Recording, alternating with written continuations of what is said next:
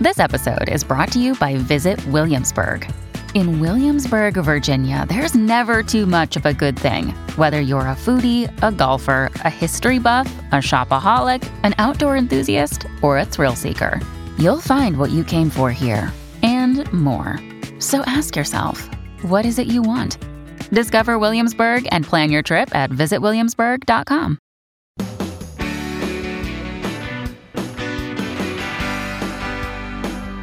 It's my pleasure to welcome you here to the Clark Howard Show, where it's about you learning ways to save more and spend less, and don't let anyone ever rip you off.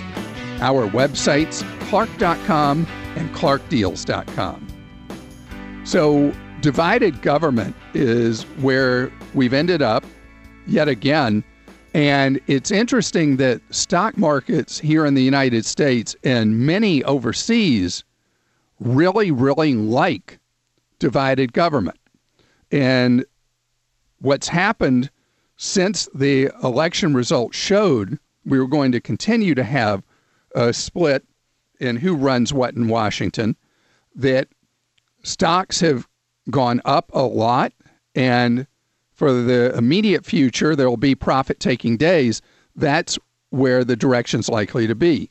Now, I want to explain to you why this is the way things are playing and what it means to you with your wallet.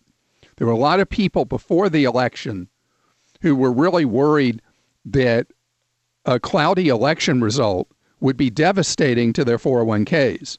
And as I've shared with you a couple of times, plus in questions from people, you can't react on a short-term event like that because you don't know how it's going to play out, and that money in your 401k should be for money that you're using far off in the future. Particularly the younger you are, you ignore current noise in an economy or in a society.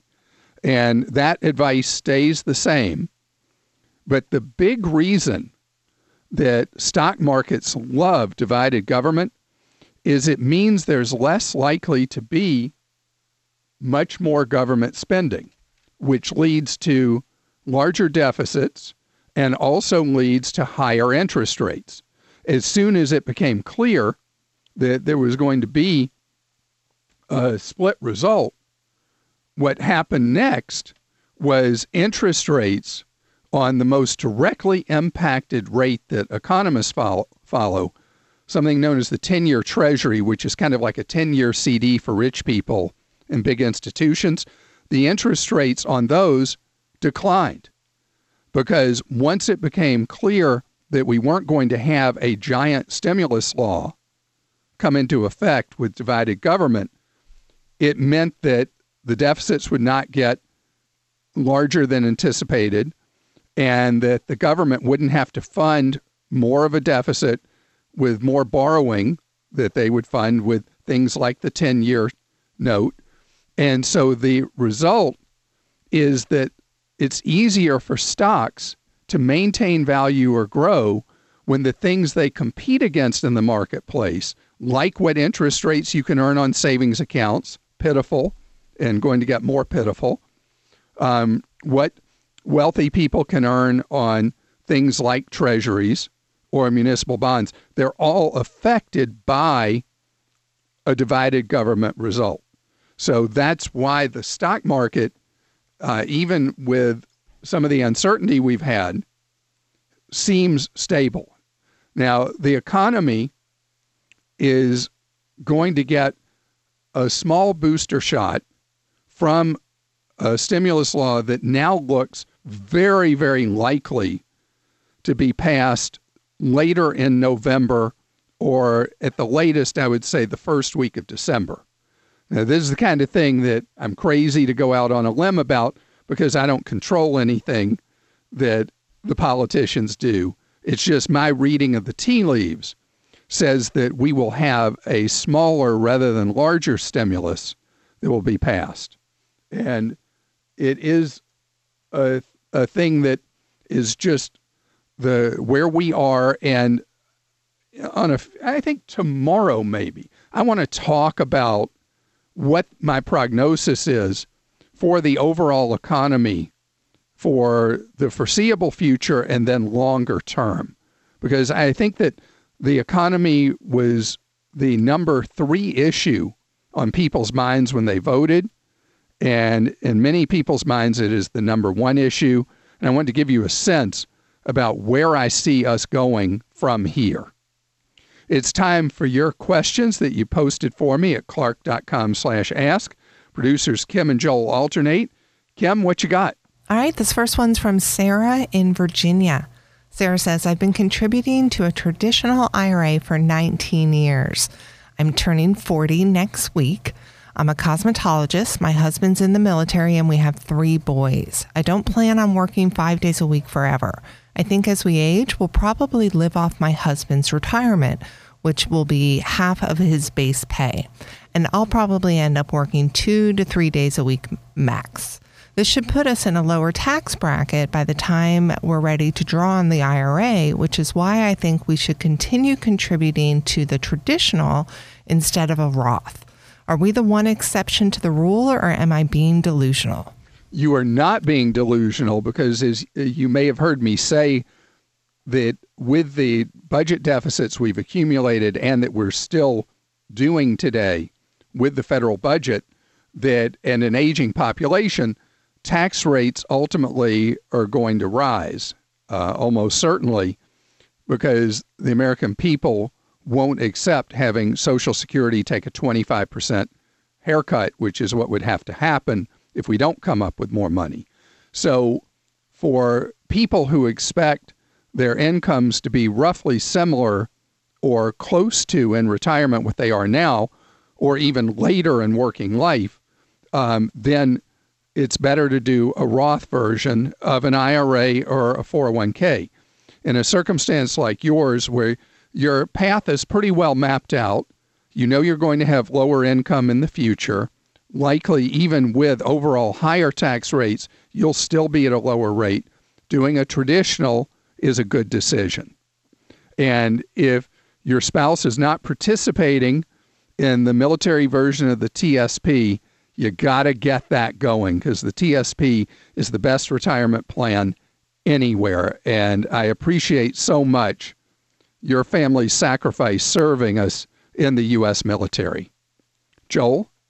Clark Bryan in Florida says, we've been following your advice regarding our upcoming cruise. First, let me say that we're not going to go regardless of what happens in the next few months. And I've been waiting for the cruise line to cancel the cruise. The cruise is in late January of next year. My question is, we're coming up on the final payment date, and I want to know, should we cancel ourselves before this date? It's November 17th. Or should we wait and hope that the CDC does the right thing and extends the no-sale order? The CDC looks like they are not going to extend the no-sale order, but the procedures they put in place that affect so heavily the Carnival-branded ships, Royal Caribbean and NCL, and all the other brands that all 3 of these own, which account for almost all cruises sailing from U.S. ports, they have to go through such an extensive protocol, first doing essentially test sailings with employees only. The employees have to go through 1 month of quarantine, and the cruise lines have all given up on their sailings they originally had hoped to do for the Thanksgiving, Christmas, New Year's holiday period. I'd say the smart money is that cruise you have booked for early next year isn't going to happen. I can't guarantee that. So this is a tough call, because if you don't make your final payment, which is going to be the largest payment likely, then other money you've paid in may in fact be at risk. But if you pay in and the cruise does go, then what in the world do you do and what happens with your money? In addition, if you do pay and your cruise is canceled, generally the cruise lines are very reluctant to give the money back, and they hold on to it. And so it becomes like a gift certificate for a future cruise. This is one without a perfect answer. Kim? Deborah in Georgia says, my hubs and I love and appreciate you very much, Clark, and thank you for your recent advice on wills. But please tell me, if I make a will online, then I print it out, what do I do then? Do I need to get it notarized or filed within the court system? Or is it just that I let my survivors know my wishes? What a wonderful question. So wills and the requirements for how you handle them are different in all 50 states. And so if you use a software package to do a will, like the most popular of all is WillMaker, it will then take you through the process when you complete the will, what you must do to make it a true valid will in your state of residence. So it'll go through what witnesses are required and all the rest. If there is any notarization required, it'll tell you that. In addition, it is very unlikely, I'm not aware of anywhere in the country, that you have to file a will with government ahead of somebody's actual passing. I've never heard of that. So the core and key, though, is that when you've completed the will, that the proper signing and witnessing that the will software should guide you through is done exactly as required in your state. And then you've got a true, valid, legal will. Remember, though, that if your personal situation is complex, either a lot of money, you have your own businesses, you have blended families, that's when you especially want to look at having a lawyer who specializes in wills do your will for you and pay that money. Joel? Clark Edward in Virginia says, I still have not received a tax refund from my 2019 federal return that I filed electronically, not by mail.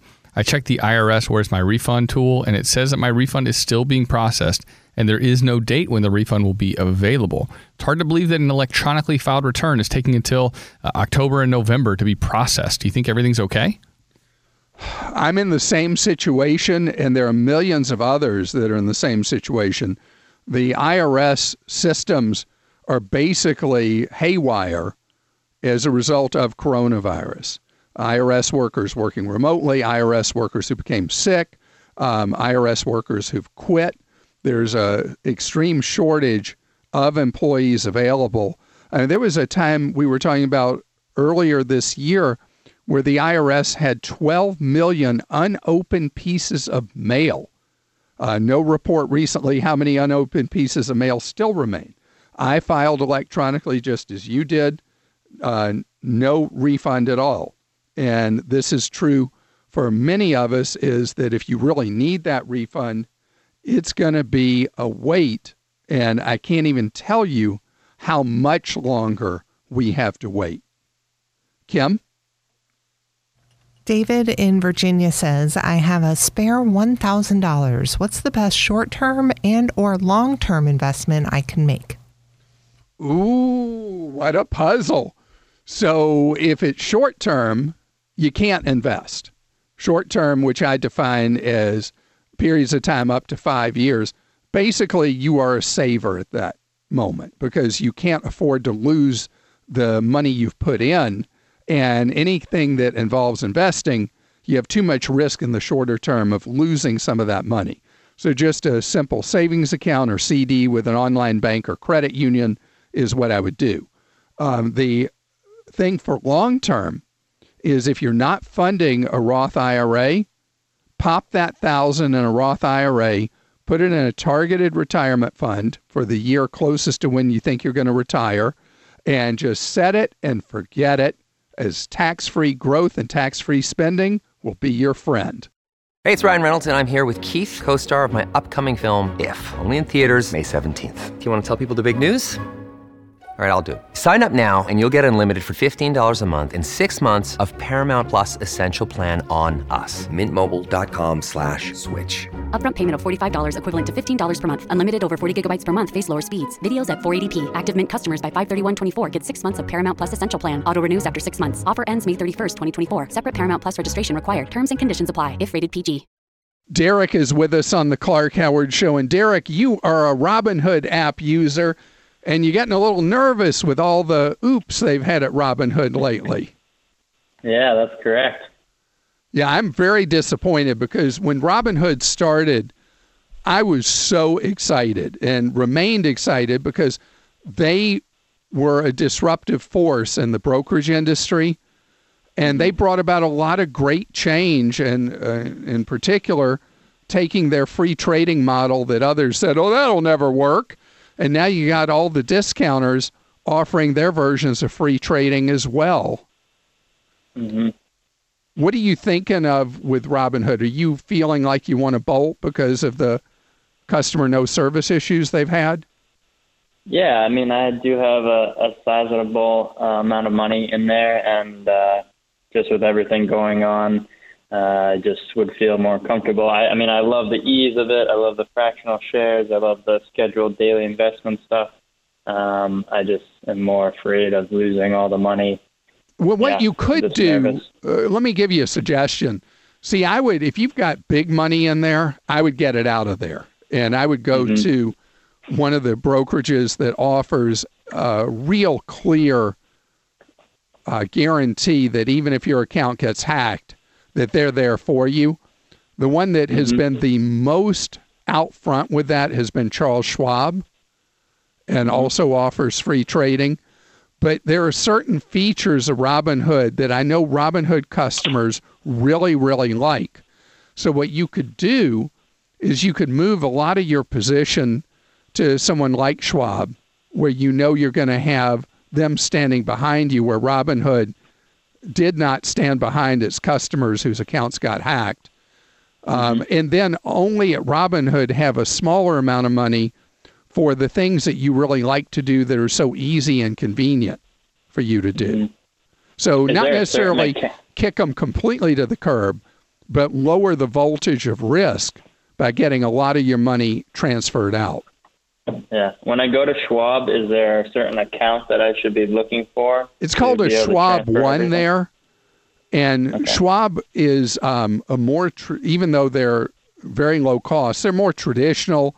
You're not going to find the razzmatazz that you have with the app from Robinhood.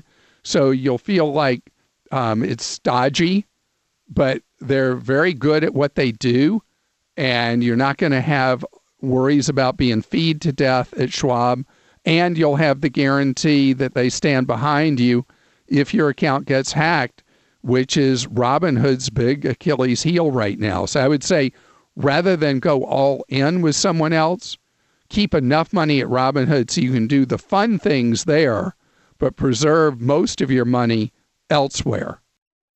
When you need mealtime inspiration, it's worth shopping Kroger, where you'll find over 30,000 mouth-watering choices that excite your inner foodie. And no matter what tasty choice you make, you'll enjoy our everyday low prices, plus extra ways to save, like digital coupons worth over $600 each week. You can also save up to $1 off per gallon at the pump with fuel points. More savings and more inspiring flavors make shopping Kroger worth it every time. Kroger, fresh for everyone. Fuel restrictions apply.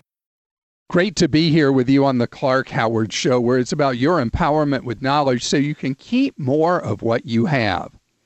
And in the aftermath of an election, and anyone who's listened to me over the 30-plus years that I've been doing this show, you'll hear me a couple of days after an election talk about things that voters decided that have nothing to do with candidates, because so often they set a direction that the country is headed that may not really be being talked about. And I want to give you some examples of citizen votes around the country that do set what I believe to be clear directions in voter sentiment anywhere. And I want to start with a vote in Florida that voters overwhelmingly adopted a $15 minimum wage in the state. This was something that industry in Florida was vehemently opposed to. And just as has happened in every other state that has adopted a $15 minimum wage, the votes have been overwhelming in legislatures, or in this case in Florida, by voters. The idea of the minimum wage, the national minimum wage is still 7-something an hour. Don't remember what number it is. Anyway, it's become irrelevant because there's been so much inflation over the years, since the $7, whatever, $7.35, 20, whatever it is. Anyway, that has become just almost not a factor. And states, in the absence of the ability of Washington to agree on things, states, either through their elected representatives or the voters directly, have been pushing the minimum wage up. And Florida is doing it by what's known as Amendment 2, and it will go in steps, where it will go up a couple of bucks a year till it hits 15 mid this decade. And so this has been something, it hadn't mattered if a state was a red state, a blue state, whatever. When the idea of raising the minimum wage has come up, it has been absolutely clear that at the state level, people want the minimum wage raised. And 15 seems to be the number that people have settled around. I remember years ago when whatever that campaign was for $15 an hour, I was like, what? And it actually resonated with the public, and it's where we are.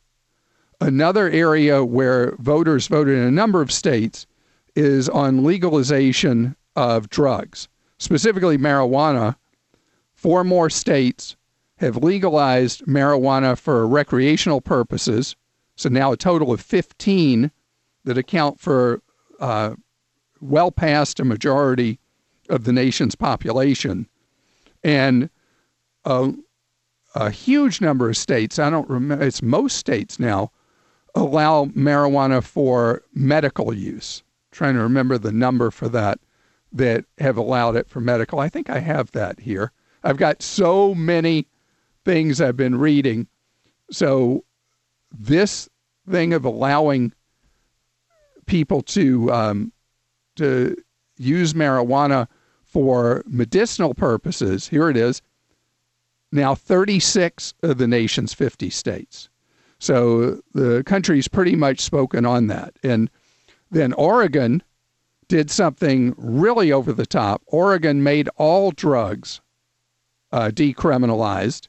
And I know for many people, and when I've talked about, gosh, I've been saying this for decades, that I believe that drugs should be legalized. Doesn't mean that they're good to take. They're terrible. They can destroy people's health, their lives. They can lose their lives, as we've seen with the overdoses from opiates that have been such a brutal cost to so many people and families, ripping families apart from those overdoses. The reality is prohibition has not worked and did not work. In fact, we were watching a rerun of a TV show from 1971, and the episode was all about the war on drugs. And so it's been going on for most of our lives, and it just isn't getting anywhere. But we'll see if what Oregon is trying to do is an effective thing. In California, the state had passed a law through its legislative body that made gig workers employees of the firm that they were doing gig work for. Uber, Lyft, any of the food delivery services, anything like that. And the voters of California, in an initiative, decided that was junk. And now gig workers, again, in California, as they are elsewhere in the country, will be independent contractors and will not be considered to be employees. And, my belief on that is we need a third category for people who work for an organization beyond employee or independent contractor, because there are a lot of things that are in a kind of fuzzy middle, and we still haven't come up with a procedure for that. The last thing I wanted to mention is California, in an era that it actually has the possibility for traction in Washington, the citizens voted in a digital privacy protection law. And the digital companies are so unpopular with both political parties right now that I think this is one that could have real national traction. The California ballot measure, it's called the California Privacy Rights Act, does much to make our privacy much more like Europe has had for years, with the right to be forgotten. With all but small businesses that have websites, you will have the right to opt out of having any of your information shared. So you will have this universal right with most companies you might digitally interact with, either with e-commerce or anything else you do online. You will have the right to tell them to stay out of your life and destroy your data. It's something simple, important, and we should have this everywhere in America. It's time for your questions you posted for me at clark.com/ask. Producers Kim and Joel alternating. And Joel, is it your turn? That's right. And oh, man, I got it right. Way to go, man. And Regis in New Hampshire has a question. Says, I want to share some good news of sorts in these days where many credit card companies are cutting account holders' credit limits. It seems that the opposite is happening to me and several people I know. Last week, I got a letter from my credit card issuer, and I was surprised when the letter said they were doubling my credit limit to $7,000. I had to do a double take. My credit union also raised my limit without asking for this as well. When I mentioned this to a group of friends, several chimed in that they had also received increases at the same time. So is this occurring on a widespread basis, and what's the reason behind it? So there was a shift that happened probably starting in September, where credit card companies continued, even with what has been near historically high unemployment rates through this year. They noticed that they were having no significant increase at all in what are known as charge-offs, credit card debt that went into default. So the credit card companies are using their own versions of deep data to decide who of their customers they're going to cut limits on and who of their customers they're actually going to increase limits on. And then the third category, which I shared just a week or two ago, that a number of credit card companies are out soliciting customers again after not doing so for basically 6 months. And so the banks are feeling more comfortable with their credit levels of risk and are trying to slice and dice down to each individual and as best they can parse that individual situation to determine whether to leave them alone, cut their limit, close their account, or at the other end, increase their available credit limit. Kim? Adam in Georgia says, my wife and I are in our late 30s and we're looking to buy our first home. We're nervous about making a poor decision. Can you recommend any home buyer classes or seminars that might help us get better informed with all the ins and outs? There's a woman in Chicago who I think does the best job of any real estate expert for first-time home buyers. Her name is Elise Glink, and she's written a wonderful guidebook for first-time home buyers, has a website that I think is thinkglink, GLINK.com. I think that's right. And that was right, thinkglink, GLINK.com. And this book that she has, the Think Link book, the website, the various books she's written, do a beautifully micro-targeted, step-by-step guide to knowing how to buy that first home and knowing the things you need to get in place in order to buy that home. Joel? Clark, Matthew in Georgia says, why do you always promote 529 plans over a Coverdell ESA when 529s are solely for tuition and Coverdell covers tuition, fees, and supplies? It's a very valid question. Congress has never given the Coverdells enough room to breathe. And people have I find unless they're sophisticated investors, they have more trouble with setting up a Coverdell and knowing the proper and best ways to fund it and where to go get one. The 529 plans are like the easy button, and it's so simple for me to be able to explain how to pick one, which ones are the best, and what your money should be invested in. So the Coverdells are a really great tool for people who are more sophisticated with investing. But for most people, the 529s are the best go-to, in my opinion. Kim? Rosa in Oregon says, I'm retired. I owe $15,000 on credit cards.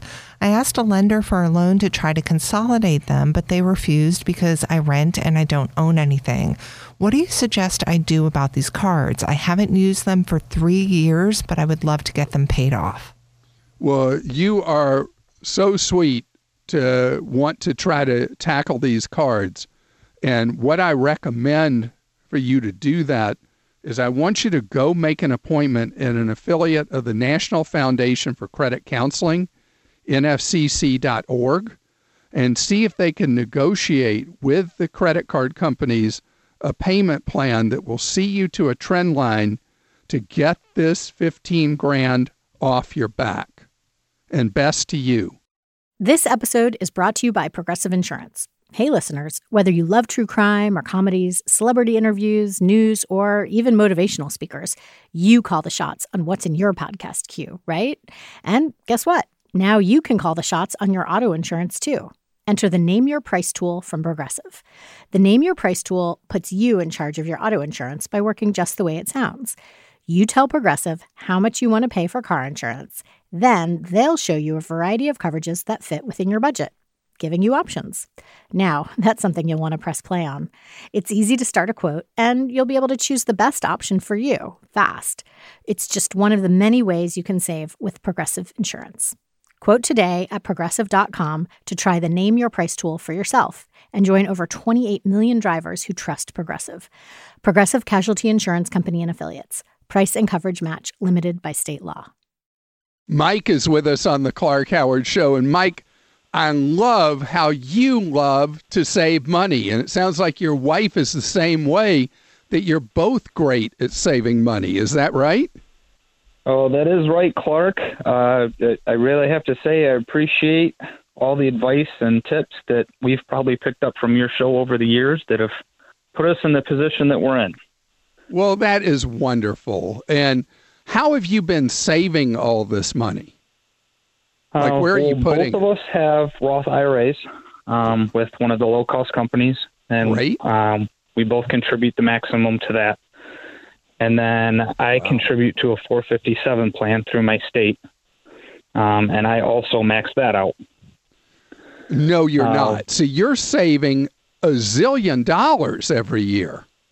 Well, I wish it was $1 zillion. It's a little short of that. But it's still great. But we're in the position now that we're trying to decide what the next avenue is.